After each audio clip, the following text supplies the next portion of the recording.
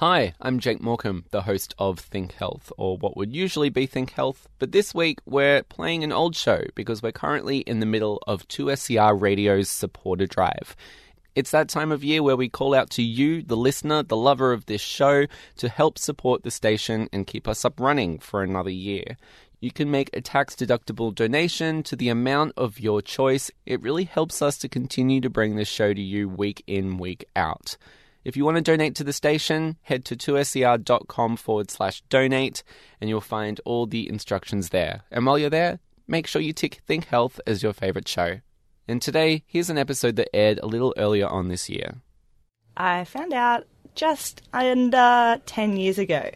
I was 16 years old at the time, and it was pretty terrible time of my life.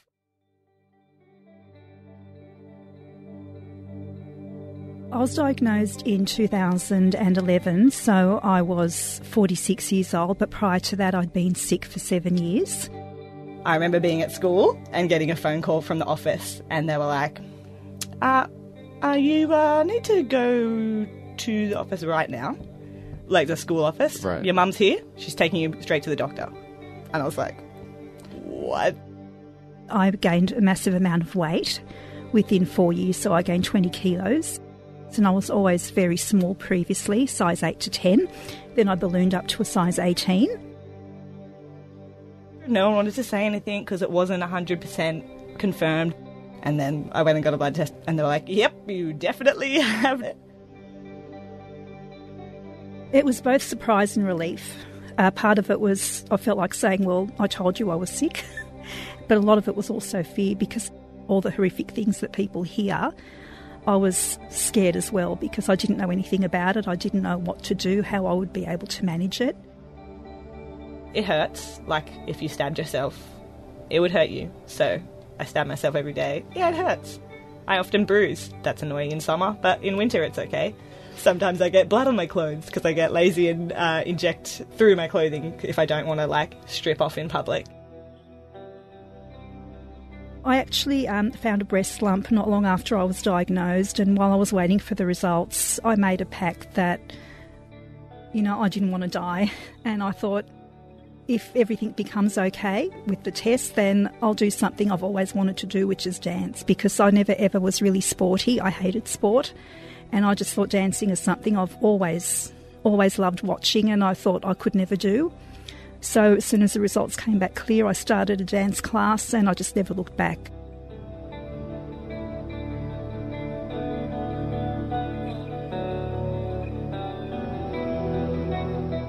Hi, my name is Bridget Foley and I have type 1 diabetes.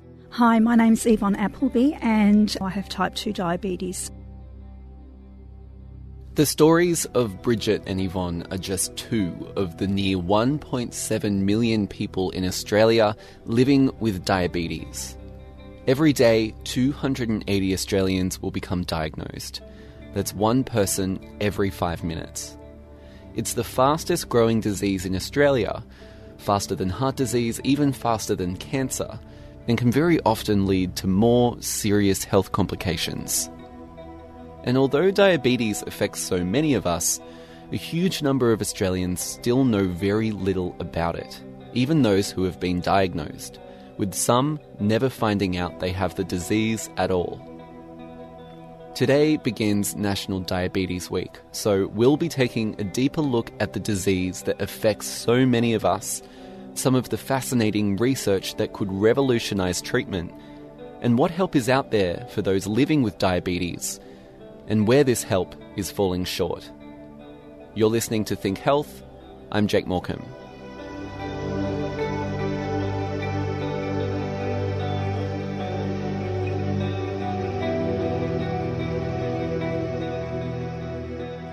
But before we get into all that, let's play catch up. What is diabetes? Diabetes mellitus is a chronic metabolic condition that affects the levels of sugar glucose in your blood, and we typically think of it in three forms: type 1, type 2, and gestational diabetes. And you'll hear about gestational diabetes later on in the show, but for now we're going to focus on types 1 and 2. For those living with type 1, their body for some reason has turned against itself on the insulin-making cells. This is Catherine Wilson. Catherine is a credentialed diabetes educator, and she works with newly diagnosed patients to let them know what's going on with their body. So therefore it's not related to diet or physical activity at all. Type 1 diabetes is when the body fails to produce enough insulin. Insulin is hugely important because it's the hormone that lowers the level of glucose, a type of sugar, in your blood. It's released from your pancreas when the level of sugar in your blood rises, which happens when you're eating, for example. The insulin will help move that glucose around, where it either gets burnt up and used as energy so you can get on with your day, or stored as fat for later use. However, when you have type 1 diabetes, this process stops. Instead, the autoimmune process, meaning the way your body reacts to protect your internal tissue from damage, instead it destroys the insulin cells made by the pancreas, leaving you without the ability to produce insulin. And what this means is without the insulin you need, there's no way for your body to normalize the level of sugar in your blood. And in this case, type 1 diabetes will typically present itself in symptoms. Drinking a lot, weeing a lot, feeling really, really tired. But your type 1, you'll find that they lose weight as well. But for Bridget, who lives with type 1 diabetes, none of this happened. I actually had none of those symptoms. And it was a chance visit to the doctor that she actually found out she had type 1. What if that doctor never said that? Like, obviously, maybe another one would have said it down the road, but what if, like, you'd never known? I've met people since I've been diagnosed who've had that period where you don't know if you're, like, you don't know that you've got a medical condition, but you're just living your life. But had she not found that out, she could have felt the full brunt of the effects of diabetes. Damage to the eyes, damage to the kidneys, the heart, and even a chance of entering a coma or dying. Yeah, they often go into a coma, so sugar levels go so high from the foods that they're eating, but their body's doesn't have literally doesn't have the ability to process the sugar. And how does it make you feel that if you had not been diagnosed at that point, does that kind of freak you out? You're talking about how people can potentially go into coma. Yeah, that could have been you. Yeah, it freaks the heck out of me. But Bridget considers herself lucky and was able to detect it early, and even talks of one of her stranger symptoms in a light-hearted way. When people have high sugar levels, other people often think that they're just drunk. I get really obnoxious and, rude to people, because it's like, God, why are you doing that? Your body doesn't know, you don't know what's going on until you test your sugar levels and you're like, oh, sorry. The tricky thing about type 1 is that you never see it coming. It's not preventable, it's incurable, but there are ways to manage it. You can use an insulin pump, which is a device that's connected into your stomach that's constantly feeding you the right amount of insulin you need. There are test strips where you prick your finger and you test your blood sugar levels by putting that strip into a machine. Or there's what Bridget uses, which is an insulin pen. So I have a little pen. Okay. This bit in here is the insulin, and I can replace that whenever it runs out. So I just wind it up. Yeah. And then the dosage, there's a little list of numbers. Yeah. Which you can wind it up or down to. And does it has kind of a needle in the part where the insulin is, or at the base, or you attach that in? Yeah. So this pen I have to buy. It's not free. The needles, however, I screw on the top and they're provided free by the government so that people don't reuse their needles. I see, yes. So yeah, this is a little screw-on thing that you put on here. This I can do quite comfortably in public. Yeah. I'll be out at dinner with my friends and just be like, excuse me. So Bridget will inject herself with the pen into her stomach, typically when it's time to eat, at breakfast, lunch, dinner time, and sometimes when she's snacking as well. That's to make sure her insulin levels will be balanced with the amount of sugar that's coming into her body. Okay, so that's a quick wrap on type 1. Now type 2 diabetes is the complete opposite. Type 2 diabetes develop as a result of your body not being able to respond adequately or insufficiently to insulin. That's Christine McGrath. She's from the School of Life Sciences at the University of Technology, Sydney. And that's what we describe as insulin resistance. And insulin resistance is the main key factor that can lead you to developing type 2 diabetes. So instead of not producing enough insulin, those with type 2 diabetes are producing too much. And exactly how much will vary from person to person.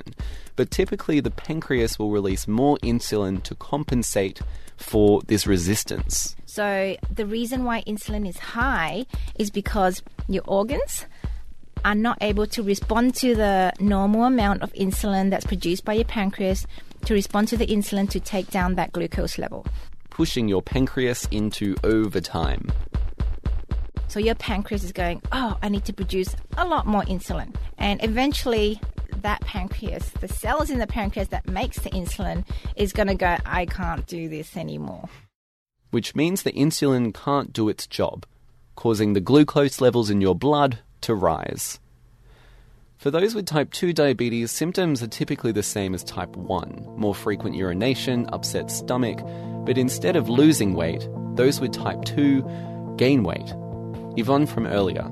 I've gained a massive amount of weight within 4 years, so I gained 20 kilos. In more recent years, researchers have found that type 2 diabetes accounts for around 85% of diabetes cases in Australia, and this is generally due to genetics or lifestyle. Unhealthy eating and minimal exercise is putting more unhealthy sugars into our body and storing them as fat and putting more pressure on the pancreas, resulting in type 2 diabetes.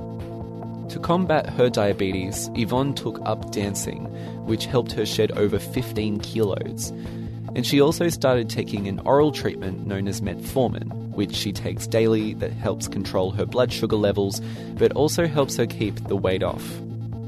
But even though Yvonne made some pretty big changes in her life, there are still some things that concern her.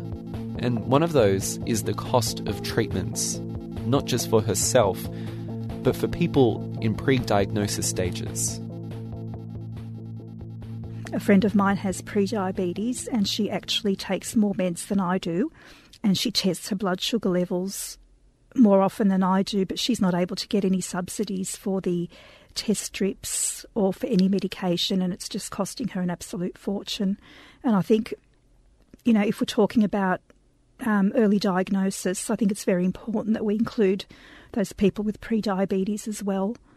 Does that mean that the strips that you use, those are subsidised? Or? They are, yes. And why are yours subsidised, or by whom? So because I was diagnosed with diabetes, I was able to become a member of Diabetes New South Wales, so the doctor had to fill out a form, and then you pay for your membership, and then you get an NDSS card as well, which is government subsidised. And also when you go to the chemist, you just hand over the NDSS card and you get the strips subsidised. And so for pre-diabetes diagnosis, that's not possible? You can't get that subsidy? No. And as I said, she tests a lot more often than I do and she takes more meds, so it's costing her quite a lot every week, every month to be able to pay for this. I'm also on a low-income card, so my strips are costing me, I think, $3.10 for 200 strips, whereas I think if you buy them over the counter there, they can be $50 or more per packet, so it's quite a substantial difference. Wow. And why is your friend taking more meds than you are in the pre-diagnosis stage? Because she's diagnosed early, they're trying to, by catching it early, they're trying to stop it from turning into type 2 diabetes, so she's on more meds to control it. Pre-diagnosis of diabetes or early detection is the theme of National Diabetes this year, and for good reason. For Bridget, her diabetes was accidentally discovered. It was at a GP checkup that she happened to find out that she had type 1, having not had any symptoms. And for Yvonne, she was sick for 7 years before being properly diagnosed. Both of them were lucky to find out when they did, although 7 years is a really long time to not know, and Yvonne agrees. But according to diabetes educator Catherine Wilson, early detection can be hard. when there are so few diabetes educators out there and so many more people being diagnosed? You look at your public hospitals that do have diabetes services, the waiting lists are terrible. How long typically? It could be 3 months, it could even be 4 months or even longer. It just depends. Just for even one consultation? Yeah. It's ideally that we could see the patient as soon as they're diagnosed, because if they're wanting to know about the disease, at least they're going to have that knowledge straight away and hopefully be interested in preventing any complications or any damage to the body. But again, if there are waiting lists, because there are so many patients, we might not be able to see them for another 3 months or so. Because I've even seen patients that have lost their feet, their legs. Losing, what do you mean? As in having to have them amputated. Wow. Yeah, but still haven't got that connection. Why did it get to the point of having to have their feet amputated? Anyone with diabetes, regardless of what type it is, we ask that they check their feet every day. If they've lost sensation in their feet, their toes, they might have trodden on something, not realise that they've trod on it. It's opened the skin, therefore infection has developed. And that's as an onset of something like diabetes? Yeah, that's because of high sugar levels. So because it kind of puts like a stop on like bodily processes almost to kind of send the right nutrients or things the way of the foot in that instance? Is that kind of the thing? That's right. High sugar, and again damaging the blood vessels, so therefore not getting the correct or enough nutrients down there, blood supply down there as well to do its job. Drop-in services for patients or those in pre-stages in places like pharmacies or hospitals, where people can come in and ask any questions they might have about diabetes, is one way Catherine thinks the message can get out there quicker and more effectively. But across the board, a focus on early intervention is the crucial next step in dealing with diabetes. If you want to do something actively, you might want to try and do something to stop you from getting this condition. That person should have so much support. Like it's ridiculous. So with diabetes education, we're trying to prevent this from happening. Luckily, I don't have any issues at the moment because we caught it reasonably early, but there are a lot of people that never diagnosed or diagnosed too late and then they develop complications. So early intervention is very, very important. When we come back, some squeamish research that's changing the game when it comes to treating diabetes.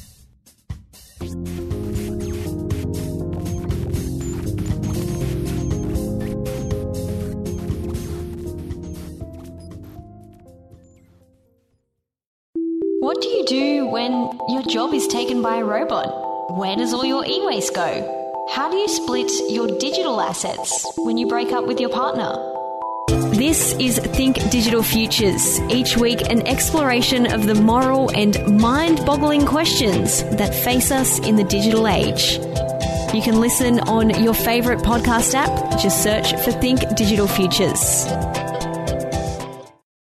Welcome back to Think Health. I'm Jake Morecambe. Today, we're talking diabetes, and we're going to jump straight into our next story. When you're speaking to a friend who, say, doesn't know anything about your research and then you tell them about it, what's the typical reaction? What? Yeah, great surprise. You know, a little bit of crazy. Why would you do that? This is Sheila Donnelly. But when you explain and when you talk about this and you say there actually is nothing else, we may actually be able to find something that works. It makes a lot of sense. Now, the research that Sheila is doing, when you first hear about it, might sound a bit strange or even make you feel a little squeamish. I'm sure you're desensitized to it now, having worked in this space, but I am getting a little bit... Ugh. Yes, when I show pictures of talks, there's always quite, a gasp around the audience. And that's because Sheila's research involves microscopic parasitic worms. But that's not all. Some of her research looks at purposefully putting these worms into your body. Yep, infecting yourself with a parasitic worm. Have you done that? No, but I wouldn't be averse to it. And why not? As in why I wouldn't be averse to it? I've read all the literature. I know if you have a low dose of them, the impact to you physiologically would be quite minimal. You might be thinking, why in your right mind would you want to infect yourself with a parasitic worm? And also, what does this have to do with diabetes? Well, to understand that, we have to go back to the research Sheila was doing before this, which takes us to the long-reaching farmlands of Ireland. So I'm Irish, you may guess from my accent. So I started my research career in Ireland, where worms are actually a big problem in the agricultural community. Just over a decade ago, a growing number of farmers from Ireland's countryside noticed their cattle and sheep were becoming infected with helminths, which is just another name for these microscopic parasitic worms. The farmers became concerned as they didn't know what the worms were going to do to their livestock. So Sheila and her research team were there to develop a vaccine that would fight back against the worms. And during that work, we started to investigate the immune response. And it was at this time Sheila and her team made an interesting discovery. And this discovery was about the cattle's immune response to the presence of these worms. And we found some very interesting things happening, which seemed to indicate that the worms were switching the immune response of the host of the cattle and sheep. The worms were hijacking the immunity of the cattle. And what does that mean? So it means the worms are almost dampening the normal protective immune response.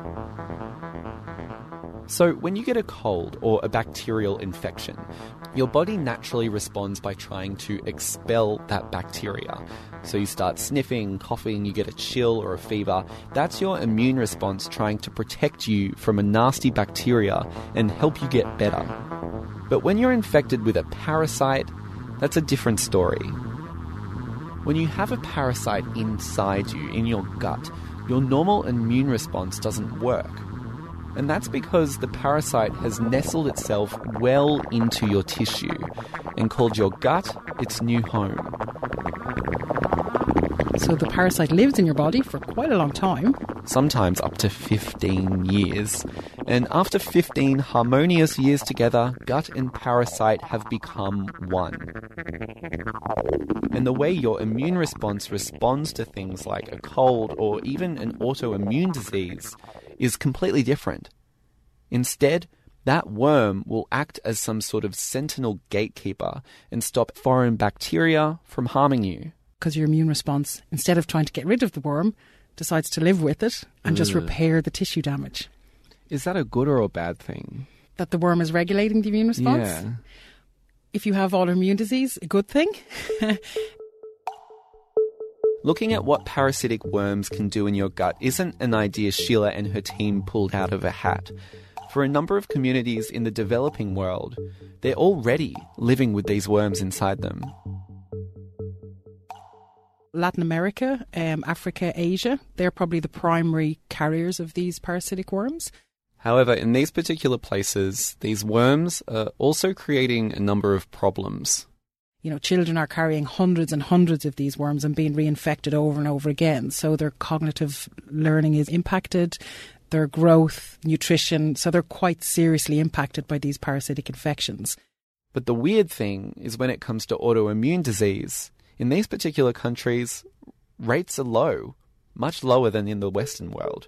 Those populations that are infected with helminth or worm parasites seem to have lower incidence of autoimmune disease. So things like type 1 diabetes, multiple sclerosis, things which I'm sure you know. Less examples of that. Yeah, less. So there's less incidence of that in communities that harbour these worm parasites. This is what Sheila and her current research team are trying to harness. Figuring out how many worms in your body is a good amount to counter the effects of autoimmune diseases like diabetes. And not only that, but figure out which molecules and compounds the parasites are forming in your body that's causing your immunity to become heightened. What are in those molecules? A lot of proteins, some peptides, which are just smaller proteins. There's a lot of lipids, fats, sugars. So it's a big mix of compounds that the parasite uses to break down tissue, to feed. And Sheila says it's these molecules that could help form new treatments for diabetes that would mock the effect of the worms. We would try and identify and isolate that single compound, if there is a single compound, that we could then inject as a typical treatment that you would have in a clinic or a hospital. So either deliver it, by IV injection or by tablet form and so on. So what you're doing is mimicking the effect of the worm without having the live infection. Right. That would be the objective. Now, developing these mock worm treatments doesn't fix the problem. What these treatments would do is stop the immune response that's damaging the tissue, and in the case of type 1 diabetes, stop the natural response destroying the insulin cells. But even if you put an end to that, for those living with type 1 diabetes, that doesn't solve the problem of low insulin levels. It just stops the immune response from self-destructing. And that's why Sheila says these worm tablets or injections would still go alongside other treatments, like an insulin pump. But the next challenge is getting people to stomach the idea of parasitic worms. Mentally and literally. Well, there's only one clinical trial in Australia at the moment looking at using live worms to treat celiac disease. That's happening up in Queensland. And they typically use a hookworm, which is a human worm, and that's the worm that burrows through your skin. So what the researchers do is collect the larvae stage, which is like the young worm, if you like, very, very small, and place that on a Band-Aid or plaster, put that on your skin, and the worms simply burrow through, because that's what they do. That's what they've evolved to do. So yeah, but I still find people would be not too compliant, I think, taking on live worms. That's still a step too far, I think, for some people. Yeah, I think I'd have to ease up to that maybe a little bit too. Sheila Donnelly, Associate Professor in the School of Life Sciences at the University of Technology, Sydney. So one area we have not yet covered when it comes to diabetes is gestational diabetes. Now, this only occurs among women during pregnancy, normally starting at the 20 to 24 week period. And for many women, it's somewhat brief in comparison to the lifelong nature of type 1 and 2. But for some, it can indicate complications further down the track. So I caught up with Christine McGrath, who during her pregnancy was diagnosed with gestational diabetes, which was a bit of a twist for Christine because in her research, she's looking at treatments for type 2 diabetes before it progresses to more cardiovascular complications. For me, luckily, it wasn't that severe, and I just had to watch what I ate. And I found that really interesting when I had gestational diabetes because Asians have a high risk of developing type 2 diabetes. And one of the reasons for that is we eat lots of rice. You tell me. And so when the endocrinologists say, well, you have to cut down on rice, I'm like, what? Are you kidding me? Can you look what I am? I am Asian. I eat rice. That's my staple. But, what really made a difference was when I eat, normal jasmine rice, my glucose levels just skyrocketed. And then when I switched to basmati rice, it was like so good. So that's when it really made me think low GI versus high GI really, really makes a difference because when I had gestational diabetes, I eat a big portion of basmati rice and my glucose level was really stable after 2 hours when I checked it compared to a tiny handful of jasmine rice. My glucose level just skyrocketed. So that was really an eye-opener for me. For those who don't know what GI is, what is GI? Stands for glycemic index, and that is a terminology that we use to label a food that releases sugar, how quickly, right? So if you have white bread, for example, that is simple carbohydrate, and when you eat that and you digest that, glucose gets released instantaneously. Compared to a food such as brown rice or basmati rice, for example, that's low glycemic index, right? Because researchers have looked at that and they can see when you eat that, it slowly releases the glucose into your bloodstream, which is good because you want your sugar levels in your blood to be stable. For type 1 and type 2 diabetes, it's something that doesn't necessarily have a cure. There are treatments or ways to manage it. Yep. With gestational diabetes, is that something that only presents itself during the term of pregnancy and then can kind of fade away? That's right. So once I gave birth, it just went away. It was like miraculously gone away. But it doesn't really go away. You have that risk because research has shown people with gestational diabetes are at a high risk, so that later in life they would tend to develop type 2 diabetes compared to someone that didn't develop gestational diabetes. Why is that? Yeah, I think it's kind of like imprinting. We don't really know, so that's research is still going on about that, but I'm assuming it's to do with some kind of imprinting where, once you have that, you're predisposing your body to developing it. And a big part of it is also to do with genetics. So it's like a double whammy, you got a genetic risk, you got in your family, you got gestational diabetes, and ethnicity, like being Asian. So I've got all three of those factors. So I really need to make sure I watch what I eat and what I do, my lifestyle, essentially, yeah. And I guess to go to the research that you're doing now with type 2 diabetes, and also what you'd mentioned at the beginning about those who live with type 2 diabetes are 4 times more likely to develop other cardiovascular problems. Heart disease, yeah. 1 in 12 Australians essentially develop heart disease a day, right? So that makes diabetes as one of the top 10 killers in Australia. So you don't often hear someone dying of diabetes, right? You hear someone dying from a heart attack, dying from a heart disease, because people with type 2 diabetes, they essentially don't die from diabetes per se. They develop other diseases such as cardiovascular disease, and that is essentially what kills them. So in my research, what I'm currently working on that's funded by the Diabetes Australia is I'm working on good cholesterol. So with diabetes, what researchers have noticed is if you have diabetes, you tend to have a lower level of good cholesterol and a higher level of the bad cholesterol.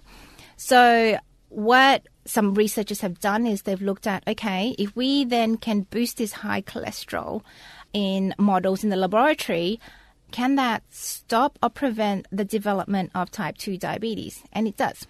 We use good cholesterol that we isolated from our blood, and we noticed that it can slow down and prevent the progression to type 2 diabetes. However, it's hard to generate much good cholesterol just by isolating it from our blood. So what researchers have done is they have looked at the molecules that are associated with good cholesterol, and we've synthesized it. So synthetically made these molecules that is highly associated with good cholesterol.